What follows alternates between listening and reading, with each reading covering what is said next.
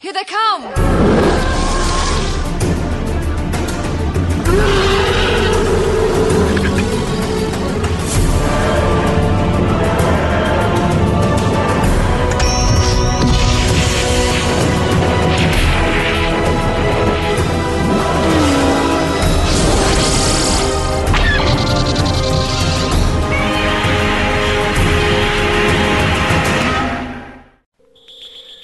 Hello and welcome to episode 154 of Effectively Speaking, the podcast that takes a look at some of the special effects sequences of film and television, be they classic, average or duff.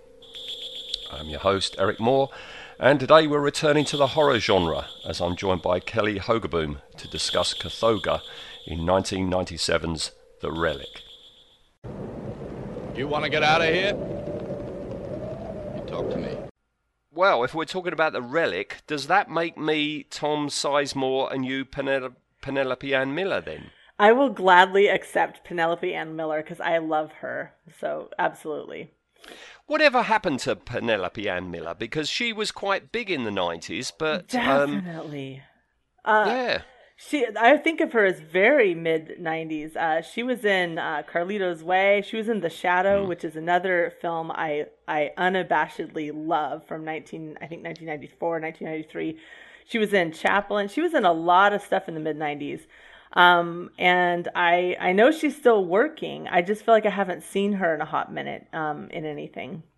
Unlike Tom Sizemore, I mean, I'm not a big fan of Tom Sizemore. I think Tom Sizemore works fine as a supporting actor, but this film, I don't know. I think, I don't think he carries it. Do you?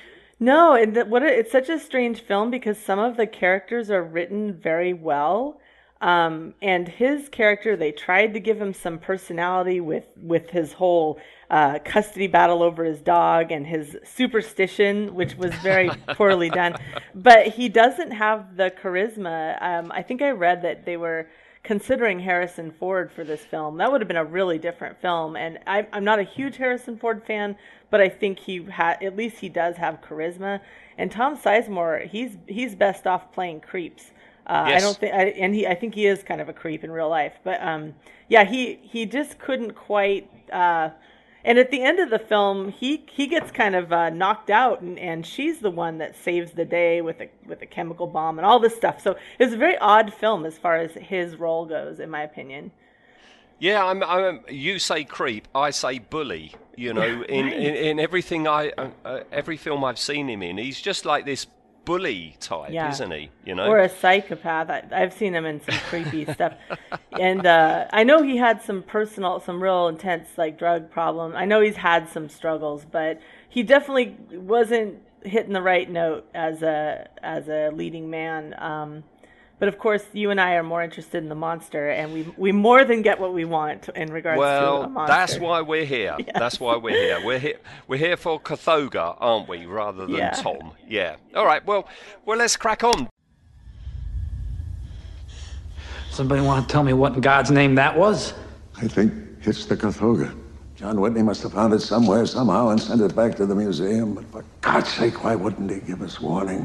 How big were those crates that John Whitney sent back? Not very big. And how the hell does something like that fit inside one of them? In those crates that Whitney sent back, the artifact was packed in a leaf specimen that carried a parasitic fungus. The fungus was loaded with hormones, animal hormones, that are produced in the thalmoid region of the human brain. You mean the hypothalamus? I know this is crazy, but maybe this animal started out as something else. A chameleon, a lizard, and maybe even a dog. It ate those leaves, and it changed into whatever it is now.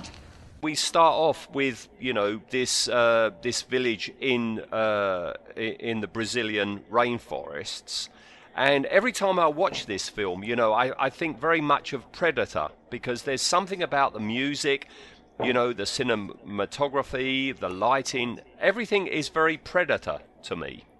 Yeah, I could see that. It's like, I think I saw someone saying it's a combo of Alien and Jurassic Park, and I don't see Alien at all in this film. No. And it's much darker, like not only in tone, but literally darker. It's a dark film. It's a grubby kind of film.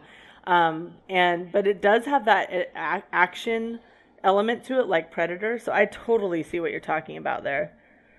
Yeah. Well, dark is something we're going to talk about later on.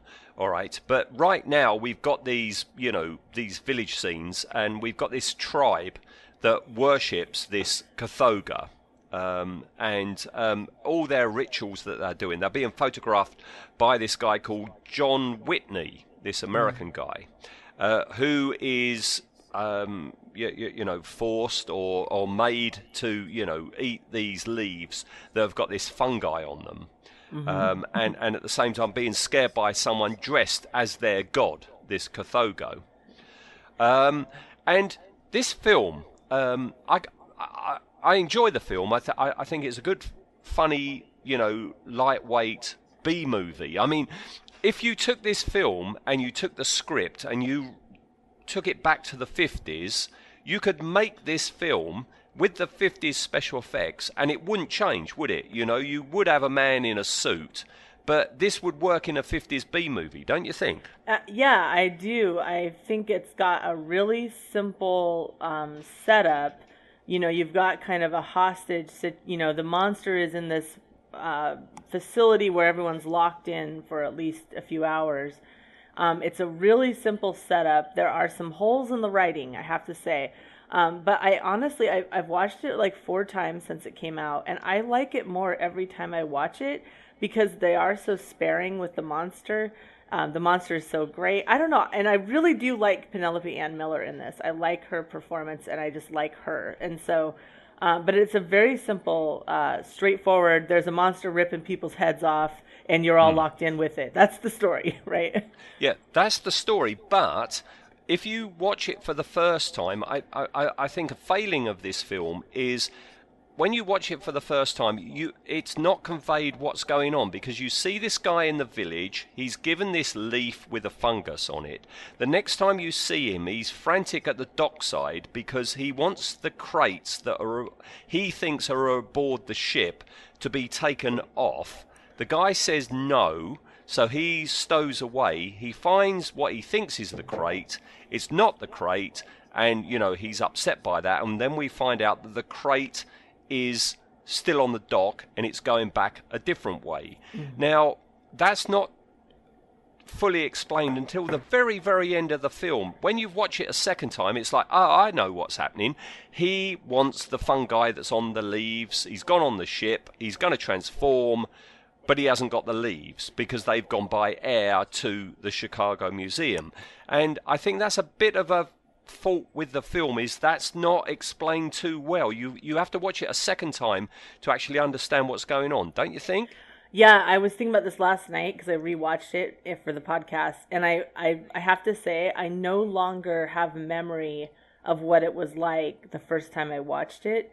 You know what I'm saying? Because I really did watch it in 1997, so I don't remember if that was confusing. I do remember not being like they finally reveal at the end that he is the monster, right? But at the end of the film, but when you're watching it, yes, you wouldn't understand why there's something in the museum and what its relationship is to the leaves, because they're kind of studying the leaves, and they're there's a lot of scenes of that gal who's like preparing the relic. She's like etching off the dirt on the relic, and yes, those scenes led nowhere. They were just weirdly interjected like 4 times in the film. So there is some pacing. I have to say the monster also pops up here and there. This museum is huge, and the monster's here. Then it's in the tunnels. Then it's up above the skylight. Like, it just keeps popping up like randomly, and that was, to me, that's the biggest failing, is the monster was almost like teleporting around the museum. Yeah, we've got to come into that. But yeah, I mean, this ship that he sees, or he's on, goes, and 6 weeks later, it's found drifting in Lake Michigan. And they go aboard, and there's lots of blood. They can't find the bodies. Old Tom's in charge, Vincent Augusta. And as you say, his characterization is limited to he lost custody of his dog, and he's superstitious. Yeah. And he's kind of he's like he is a very competent cop. He's like just your standard boilerplate cop, right? Chicago cop. But he's got no personality, and it's just weird because like there's two beat cops in it that are given a little bit of humor, and they're kind of given a relationship, even these two other cops, and they were written in a more charismatic way, I felt, than our lead. It's just a strange performance from Sizemore, I feel like. And it's weird that one of them dies. Two of them, they both die. Oh no, they both die, don't they? Yes, yeah. Which was they were very unceremoniously killed. Because I kind of thought they'd survive, because usually comic relief cops survive, especially I don't know. So yeah, the film's weird. It makes weird choices. It is very weird, yeah. So, yeah, I mean, they find lots of blood. They find no bodies until they find the bilge. When they go down into the bilge, that's where they find all the severed heads and the bodies floating around. And then we cut to this museum in Chicago, and this is where we find, Penelope Ann Miller's Margot, and also the brilliant Linda Hunt, who plays Anne Cuthbert. And we find out from them that this John Whitney's boxes have arrived by air. They've come by plane. And in one crate you've got a Kothoga statue, and you've got all these leaves, which they don't understand. They think it's packing material, don't they? The leaves are just packing material, yeah. And we get introduced to the curator, who's this very sweet older gentleman in a wheelchair. And he also brings some humor and warmth to the film. He's a very enthusiastic old man.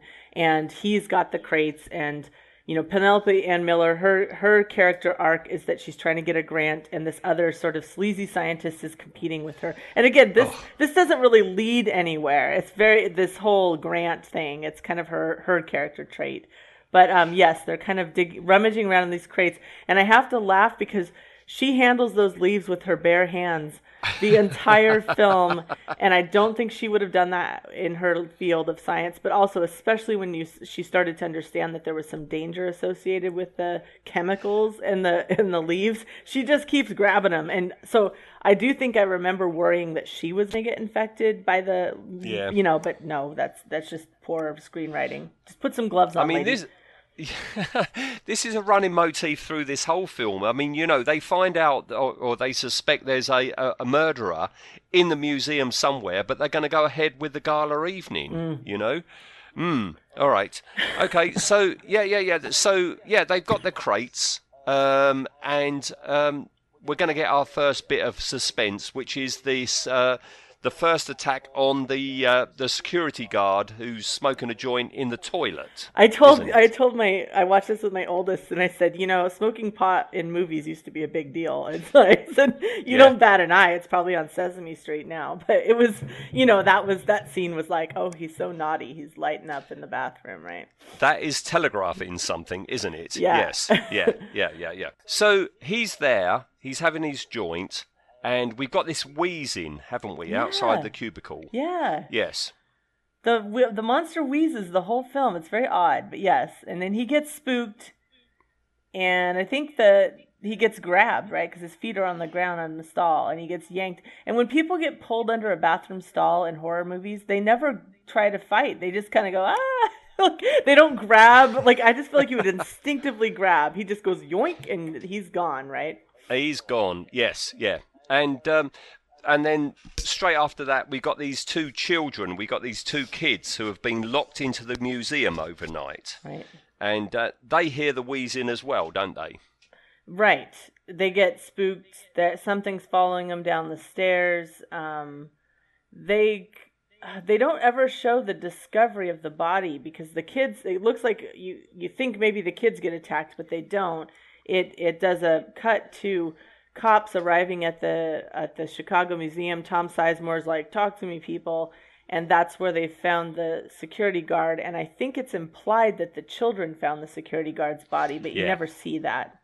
No, you just see them on the stairwell, don't you? They don't actually see, the guard's body in the toilet. Right. Which is missing its head. Yeah. We start getting into some really great special effects. I liked the head. I liked the brain. The brain is just kind of hanging out a few feet away. Yeah. Well, of course, special effects. This is all the Stan Winston studio, isn't it? Yes. So, of course, it's quality. No one's going to turn around and go, that don't look too Yeah. good. Yeah. They also find out that Whitney's office was trashed. Yes. And they decide this statue that's in one of the crates, this Kothoga is a chimera. It's a mixture of other animals from mythology. Right, and that's where it's revealed that she's not just not superstitious, she hates people who are superstitious, right? She's what like, are the chances, eh? Yeah, right, exactly, yeah. All right, so the guard is autopsied, and his head has been opened up, and the brain has its hypothalamus and pituitary glands missing, because that's what the Kothoga is after, isn't it? Yes, as find out. So many monsters in our B-movie history have been after the pituitary gland. They're after some little part of the brain, right? Yes, we've seen that in many films. Yeah, and Margot at the same time, she checks the leaves and she finds out that these blobs, this fungi, is full of hormones.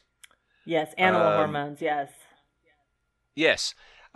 Now, this film, I mean, I enjoy the film if I turn my brain off, but there's so many things in this film where it's like, that doesn't make sense, that's stupid. I mean, and we've got one here where Margot, she finishes for the day, she's going to go home, everyone's gone home, and she decides she's going to go through this new exhibit that's going to be, opened up, and she decides to check it out. Which seemed out of character. It seems very out of character when you think that they all assume the killer is still there, somewhere in the building, but it's night time and she decides she's going to wander around this new exhibit. Well, and I didn't even think the killer being in the building made any sense. Why would you assume that? Why would you assume the killer is in the building? That is so weird. And we're not talking about a building. We're talking about a labyrinthian, huge museum. Yeah, true. It's just weird. Like, it happens to be true that, yes, the killer is in the building and it's a monster or whatever. But it's just a weird assumption. I mean, if you see a body, you don't think that the killer is hanging out in that same building. You would not think that, right? Yeah. Well, I suppose you could explain it by, at this point, they don't know that there are tunnels outside, that lead to outside. And if all the outside doors are locked, they must assume that the person is still inside, But yeah, we have this silly scene where she goes around the exhibit, she hears the wheezing, doesn't she? And she goes off and hides in the toilet. And we get that cheap gag with the cleaner with her inhaler. Yes, right. So, and then it just cuts. Yeah. There's so many scenes that just cut. It's like, it was a fake scare. Boom. Yeah. There's even a cat. Yep. There's a cat scare earlier on the ship too. One of those classics. Yes, there are a lot of B-movie tropes in this film, right? Yeah. They are going totally by the book, aren't they? Yes. They really are. Yeah. So yeah, we cut to the next day because it's going to be this premiere of this, opening of this new exhibit. And meanwhile, the police somehow are still checking it out. The police haven't said, no, you're not going ahead with it. They're going around searching for it. And this is the very first time we actually see some of the Kothoga. We see bits of it, don't we? We see, its paws. We see some of its shadows. Yeah, it and runs that's up about the stairs. Very, very, pretty well done, but very dark. You see it unfurl and run up the stairs, and we're at least 50 minutes into the film at this point. Like, the monster isn't revealed till super late. Yeah, and of course this is only 1 hour 40. So yeah, you're holding it off for quite a while. I mean, it's building up. I mean, Margot, she does a bit of DNA research and finds out, it's a mixture of reptile and beetle. I have to say, I bet DNA scientists are just cringing at, like, it's part beetle, it's part gecko, right? Like, man, yes, it's good enough for me, right? Yeah. This little subplot that's going on, about the finance and getting funding and stuff. I do like this Lee character, this creep who is after the money, because he is just so unpleasant. I mean, that's what he's there for, and he conveys it very well, don't you think? Yeah, he is done well. They don't really go anywhere with that arc, as they're and Tom Sizemore's kind of in the museum, in the guts of the museum, looking around. The cops murder a homeless man. They do. That scene is the weird. They shoot him. The cop shoots him like 8 times in the chest. So, and then the mayor is like, you have to put the gala on. So the gala is trickling in, and Penelope Ann Miller is trying to solve the mystery. And the other scientist is in his, tux, and he's starting to schmooze with the 2 benefactors, yep. Right? So, so then now you've got all these black tie guests like filing into the museum while Tom Sizemore and Penelope Ann Miller are trying to solve the mystery in the guts of the museum, right? It's good. It's a cool setup. It is a cool setup. Yeah, that down below, and they find out that the tunnel leads to Lake Michigan, and that's obviously where this, the culprit has come in from. And that's when we have those sequence with the dogs running off. Yeah, Castor and Pollux, the dogs, yeah. Yes, yeah. One is immediately ripped apart, followed by the dog handler. But we still got no sign of our, subject for today, of Kothoga. We still don't see it. Vincent finds this bunch of dead bodies, all like piled up. You've got like a graveyard of dead bodies. Obviously, Kothoga is there, but doesn't attack Vincent, which doesn't seem to make much sense. Sorry, I just muted you. You just said Kothoga is there with the bodies? Yeah, no, Vincent finds this body, this pile of dead bodies, like of all the corpses with their heads severed and that. So obviously Kothoga is there nearby, but doesn't attack Vincent. Well, that's my biggest problem with the movie is the monster's inconsistency. Like, where is it? Where is it headed? What's its plan? And yeah, he stumbles on this grisly, some of the bodies are skeletal, it's gross, right? And now he's freaked out. He's sent his second in charge cop to run with a giant shotgun, run into the middle of the gala and say, everybody needs to get out. There's a cool scene there with the second dog. I don't remember if it's Castor or Pollux, where you see the monster's shadow as it rises up, and you see the dog. Mm-hmm. The dog, I don't think the dog gets killed. I think it runs off. Yeah, it doesn't get killed, but it lowers its head in submission. That was a cool scene. The dog, it shows the dog's fear of the creature. That was pretty cool. Yeah. Well, Vincent's lieutenant goes off and he tells, everyone in the exhibit, come on, we've got to get out. And for no reason whatsoever, this headless body falls down onto an exhibit. Right. I don't know why or how this is happening. But everything shuts down. Everyone tries to leave. We've got panic. Everything shuts down. The sprinklers go on for some reason. I don't know why. And then we've got this scene with the security guards. You've got 2 guards who are, overseeing the security of the place. One goes off to find out what's going on, to reset the fuses and stuff, comes back. The other guy is still sat at the table in front of the monitors, but his head's come off. But it doesn't come off until the guy touches him. The monster's carefully setting up this scenario where, okay, he's going to touch him and then the head will go flop. Yeah, it's pretty corny. Yeah, it's all a bit corny. Yeah, that's the word for this film. It is corny, isn't it? It's fun, but it's corny, isn't it? This is the part probably the most like Jurassic Park. This part was a lot like it, right? Because the computer security guard control guys are trying to keep the park or the museum from shutting down. You've got the victims trapped out there. So they're kind of scrambling. Yes, they both get killed. So, and it's in that the lighting. There was a lot of strobe and a lot of dark lighting, a lot of red lighting. So, you're still really wanting to see the monster, and you kind of haven't seen it yet, right? Well, it's coming up because at that point, they've got to go through the tunnels to get out. You've got the Blaisdells, the benefactors of the museum. They're there, and this creep Lee. They've all got to get out of the way, and it's at the 1 hour. I timed it at the 1 hour 16 mark. We finally see the Kothoga. Even though we see it, it's only a bit of it because it's running down a corridor, but slowly, bit by bit, we're starting to see our character, aren't we? I think the first shot is the legs. You see it like from behind a exhibit, and you see its legs and you see its body walking. It's very well done, in my opinion. Yeah. So meanwhile, you got the Doctor and Margot trying to figure all this out, and Margot reckons it's a lizard or a dog that ate the fungus and mutated. I mean, we find out later she's totally wrong about this. But they speculate that this tribe in the Brazilian rainforests create this, chimera to defeat their enemies, then stop feeding it the fungus, so the hormone, it can't get the hormone and it will die. So it creates one of these creatures every time the tribe is in trouble.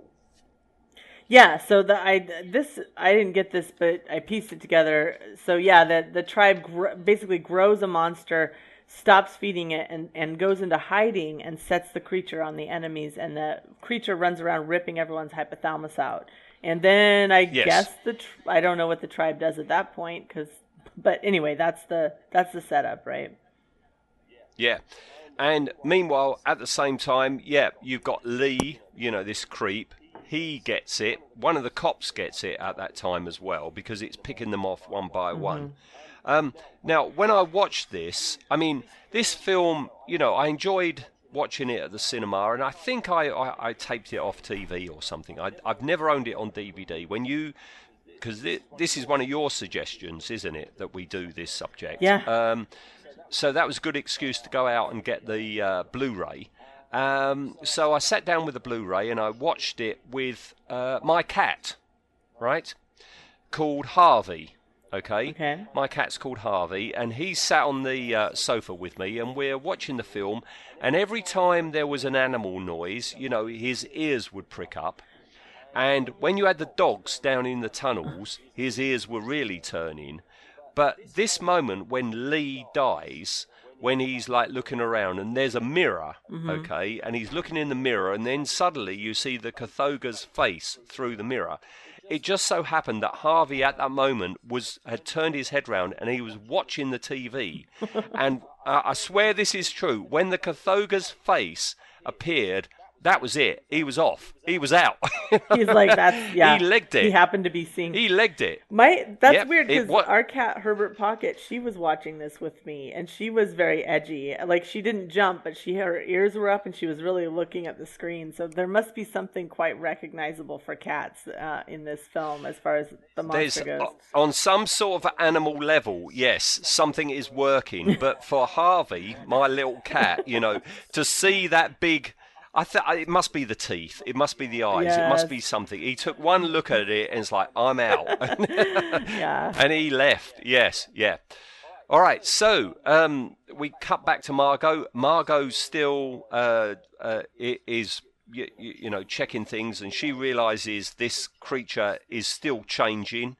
It's mutating all the time. And...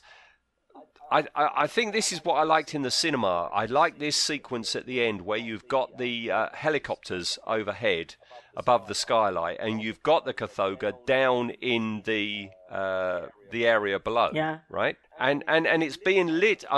We see bit by bit. We see bits of its face, and it's all being lit by the spotlights from the helicopters, isn't it? Yes. Cool.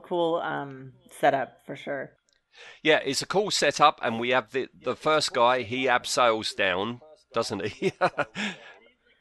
Yeah, he's like a snack. They start dangling these SWAT team snacks, and the monster just takes out the first guy, just jumps through the air and gets him. Straight away, cool. yes. And Right, but it's hardcore tackle, right? I mean, this monster feels about hypothalamus the way I feel about like tacos. Like it is hungry, it is not full, so it gets the first guy. Then the second guy, I think, does he fall or does he No, get all he the way to falls. the? They're I still think not he presses cluing- the release Yeah. and he falls, doesn't he? Yeah.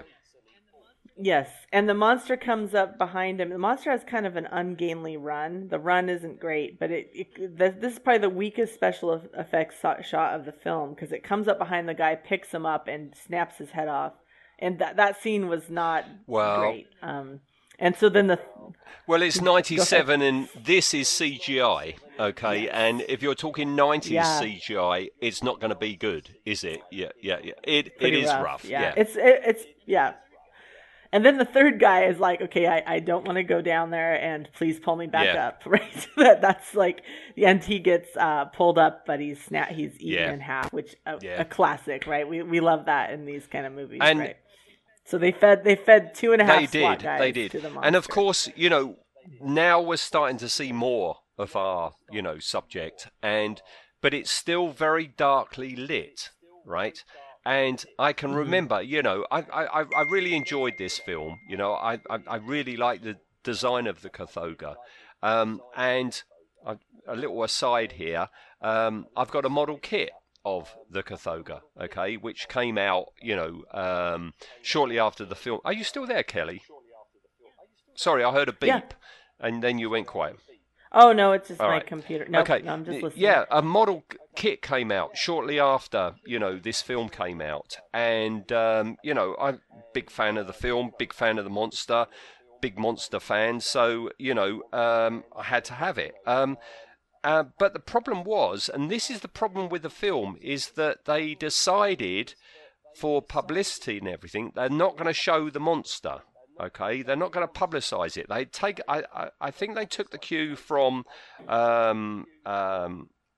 Jurassic Park, not to, show too much and leave it for the audience to find out for themselves.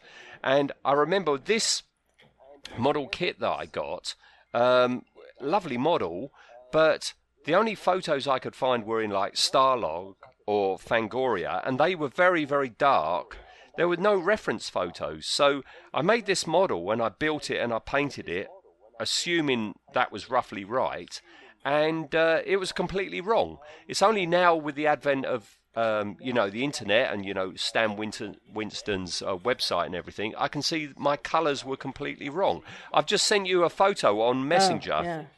That's, Yeah, yours is very brown. It looks good. It's You did a very good job. brown, and Kothoga is not brown.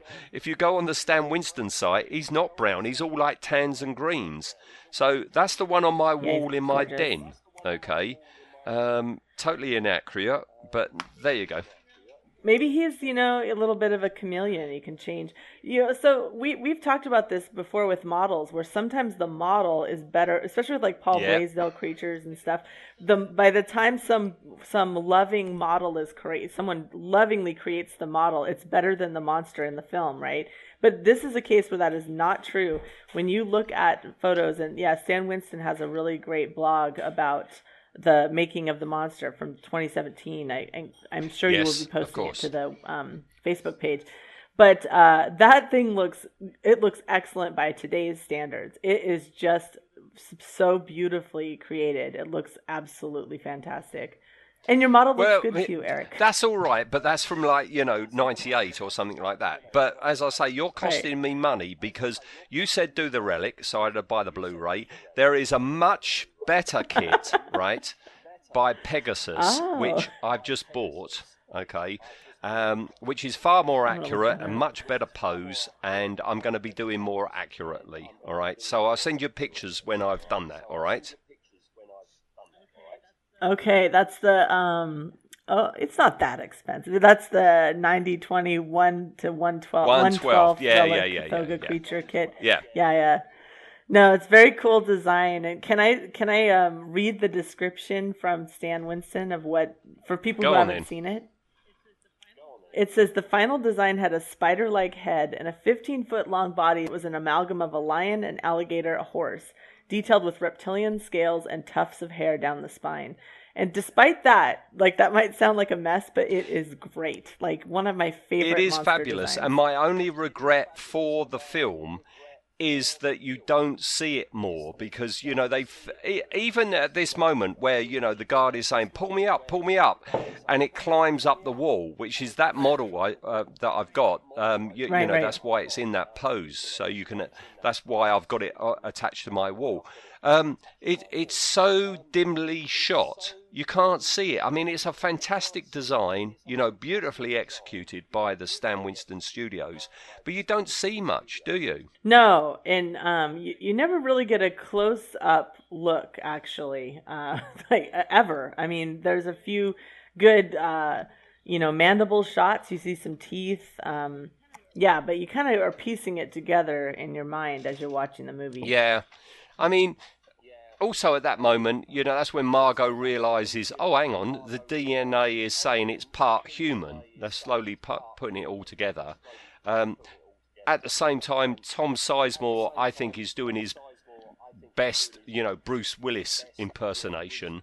Wants to lure it with the leaves, and Margot reckons that they can freeze it. Yeah, good luck with that. What do you think of this moment? I always find this quite baffling, where you've got the doctor in the wheelchair and Margot. She changes out of her work clothes into a cocktail dress, right? And takes her shoes off. For some reason, she's got immaculate makeup all of a sudden as well. And it's like, really? Really?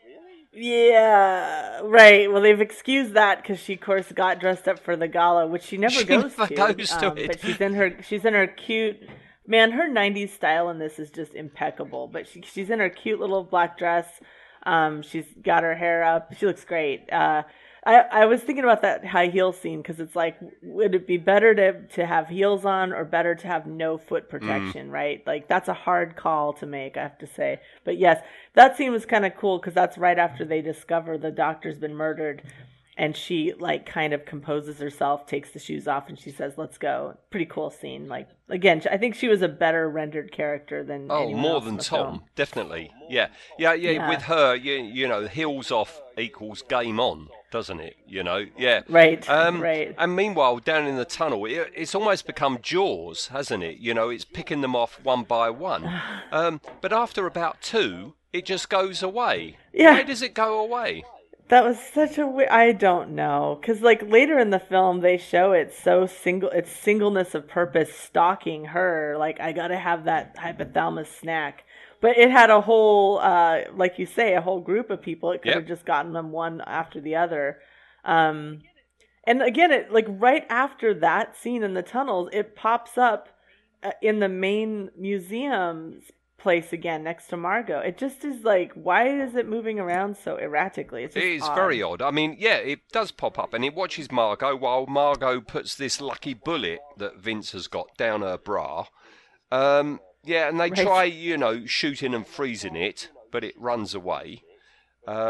Meanwhile, the others find their way out. They get out into that plaza, don't they? Yeah, the second cop, this is where the second cop gets killed. He just gets sucked under and his head gets popped off, and that's it for him. This is so weird. Yeah, the two people we like, apart from Margot, yes. Yeah. And Vincent orders Margot to lock herself into her laboratory. That's just at the moment when the DNA match comes in and she finds out that it's Whitney. And just as she realises it's Whitney, that's when he comes in through the skylight, Kothoga. Yeah. Yeah. Bustin'. So Tom Sizemore is trying to keep her safe by locking her out of the tunnels, and he succeeds in locking himself away. Like, he can't help her. So she's in sort of the main part of the museum. The monster's chasing her. She goes up to the lab and starts throwing... I didn't understand this at first, but now I do. She's throwing flammable chemicals on the floor. And then she makes a chemical bomb, which I was quite impressed with because she's under duress and there are literally hundreds of chemicals, and she just goes to one and she makes a makeshift bomb and kind of lures the creature close to her. Then it licks her, which I don't even remember that from the first time I watched it. I'm like, did they add that or what? But that's the CGI tongue, which was not great. Or maybe it's not CGI. I don't know what it is, but it's animated. It always reminds me of Alien 3. When you got Ripley and the the alien coming in, showing her tongue. But she goes down the lift. That's when the lift arrives, and she chucks the Molotov or whatever it is at it, and she goes down in the lift. I mean, considering this is 97, and from now on in, we're all CGI now with the on fire Kothoga. I don't think it's too bad. I think the effects are pretty good now.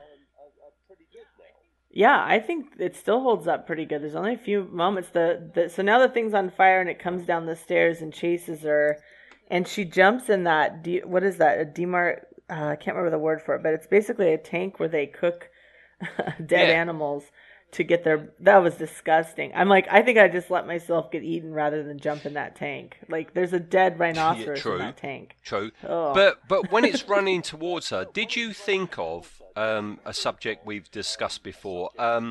In Forbidden Planet, when you have the id monster, where it's all like I always think of that, where you've got like an outline of the Kothoga with all these blotches over it. It's very id monster from Forbidden Planet to me. It is, yeah. It is. It's like the flames are around the void of the creature. Yeah, I could totally see that. Yeah, that's it's a little distracting because it's clearly not real, but it's still pretty cool. It's a good effect. It's a good effect, and she's in this container, and the fireball is coming. She has a line of "You go to hell." You go to hell. I was like, really? Like, that's, I don't know. But she didn't have time to come up with a snappier line because she was making a chemical bomb. Again, another film that reminds me of is McCready in The Thing with, and fuck you too, just before he chucks it. Yes. And that's it. I mean, the thing is blasted to pieces, but I always expect a bit more. They should have taken 2.5 more minutes. They should have shown the surviving dog. Yeah. Right? Yes. Because the one dog survived. He's been talking about his dog the whole movie. They should have shown Tom Sizemore grab the dog. They should have had a conversation where she goes up to the Blaisdells and says, I'm so-and-so, and I want you to finance my project. It's so weird. They did not take 2 minutes to wrap it up a little bit. It was that is odd. Well, they just got tired. They're exhausted. Maybe so. But I've got a bit of information on behind the scenes. She could not have that conversation with the Blaisdells. All right. Okay. And I'll explain why. All right. So let's move into behind the scenes. Now, you know quite a bit about this film, Kelly, so I'm sorry if I tell you things you already know about, but our listener maybe doesn't, all right?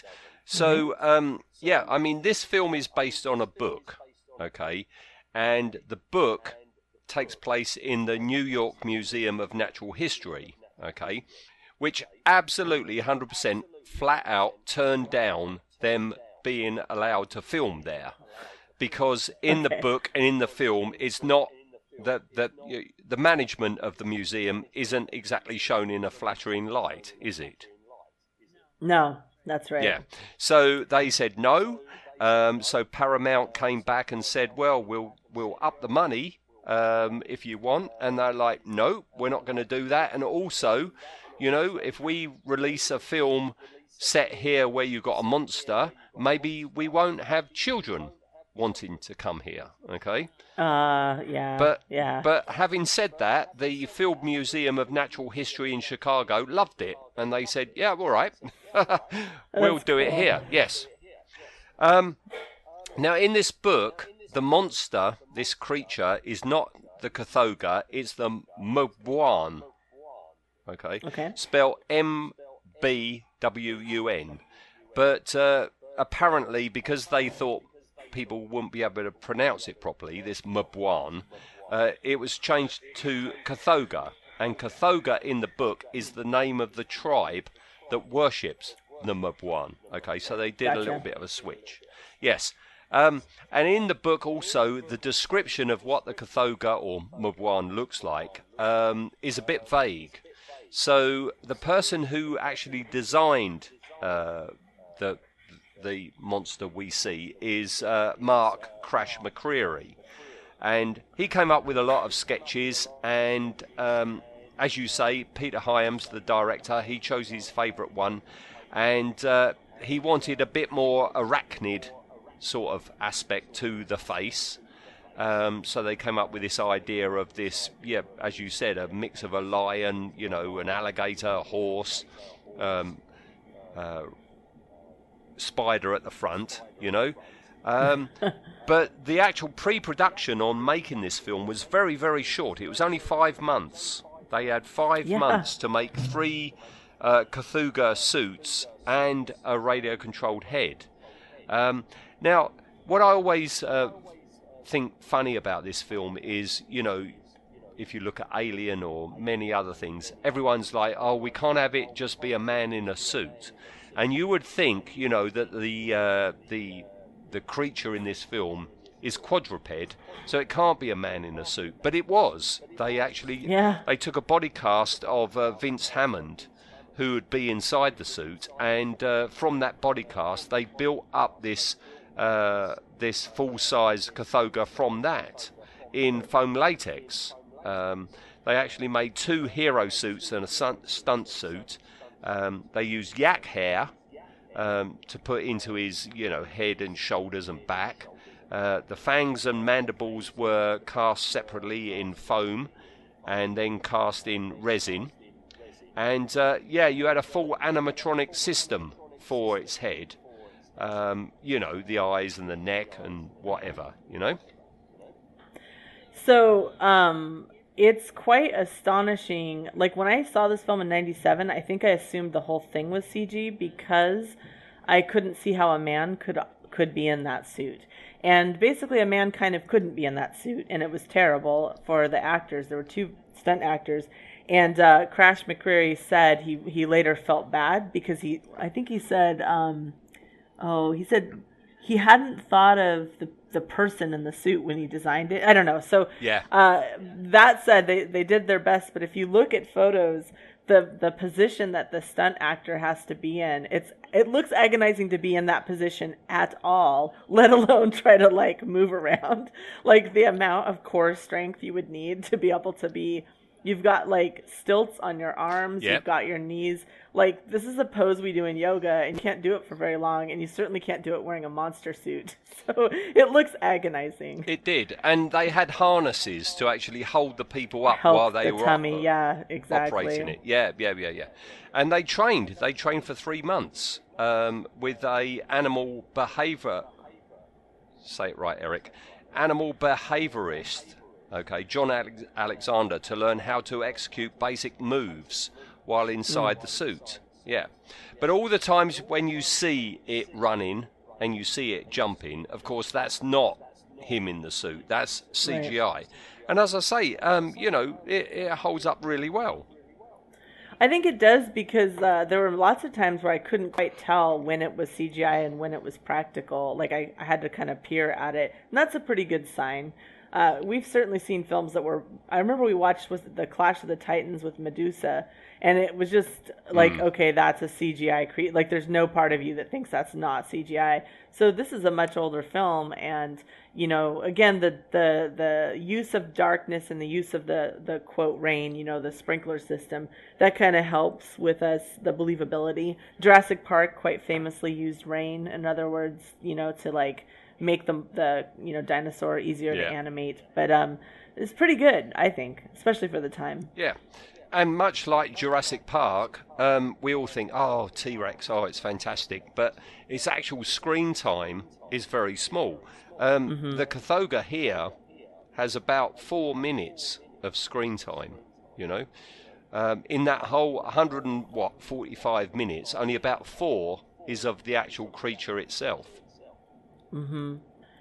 Yeah, he's not in there too much. Again, I'm pretty sure I didn't really know what he looked like until I went and looked it up. Right, looked up pictures. Right. Yeah, and the Blaisdells, all right, the last time we see them in the film, you know, they're screaming and they're embracing each other, okay? But in the original cut, you see them running along and they're partially eaten by those bone-stripping beetles, which are mentioned earlier in the film. I think that's why they're mentioned earlier in the film. Oh, yeah, these beetles can strip, you know, anything down to the bone. That's what happens to them. And then later on, Margot, while she's running away from the Kothoga, comes across their skeletons. So I think that was the setup earlier in the film to show these you know, the meat-eating beetles. That's what happened to the Blaisdells. That's pretty funny because, I mean, obviously those beetles only eat corpses, not animated, like living, breathing. That's good they cut that out. That counts for the Blaisdells, yes, yeah. Yes. Yeah, and that's it. That's all I've got on behind the scenes, all right?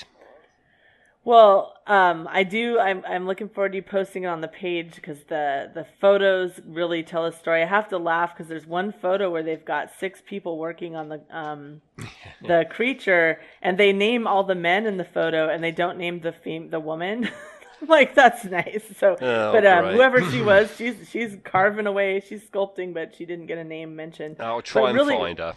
Yeah, there you go. Really good photos. Really, like, I have so much respect for the stunt performers. And, that reminds me, did you see that there is a documentary that came out called Men in Suits, and it's talking about the stunt actors who are in these suits? No.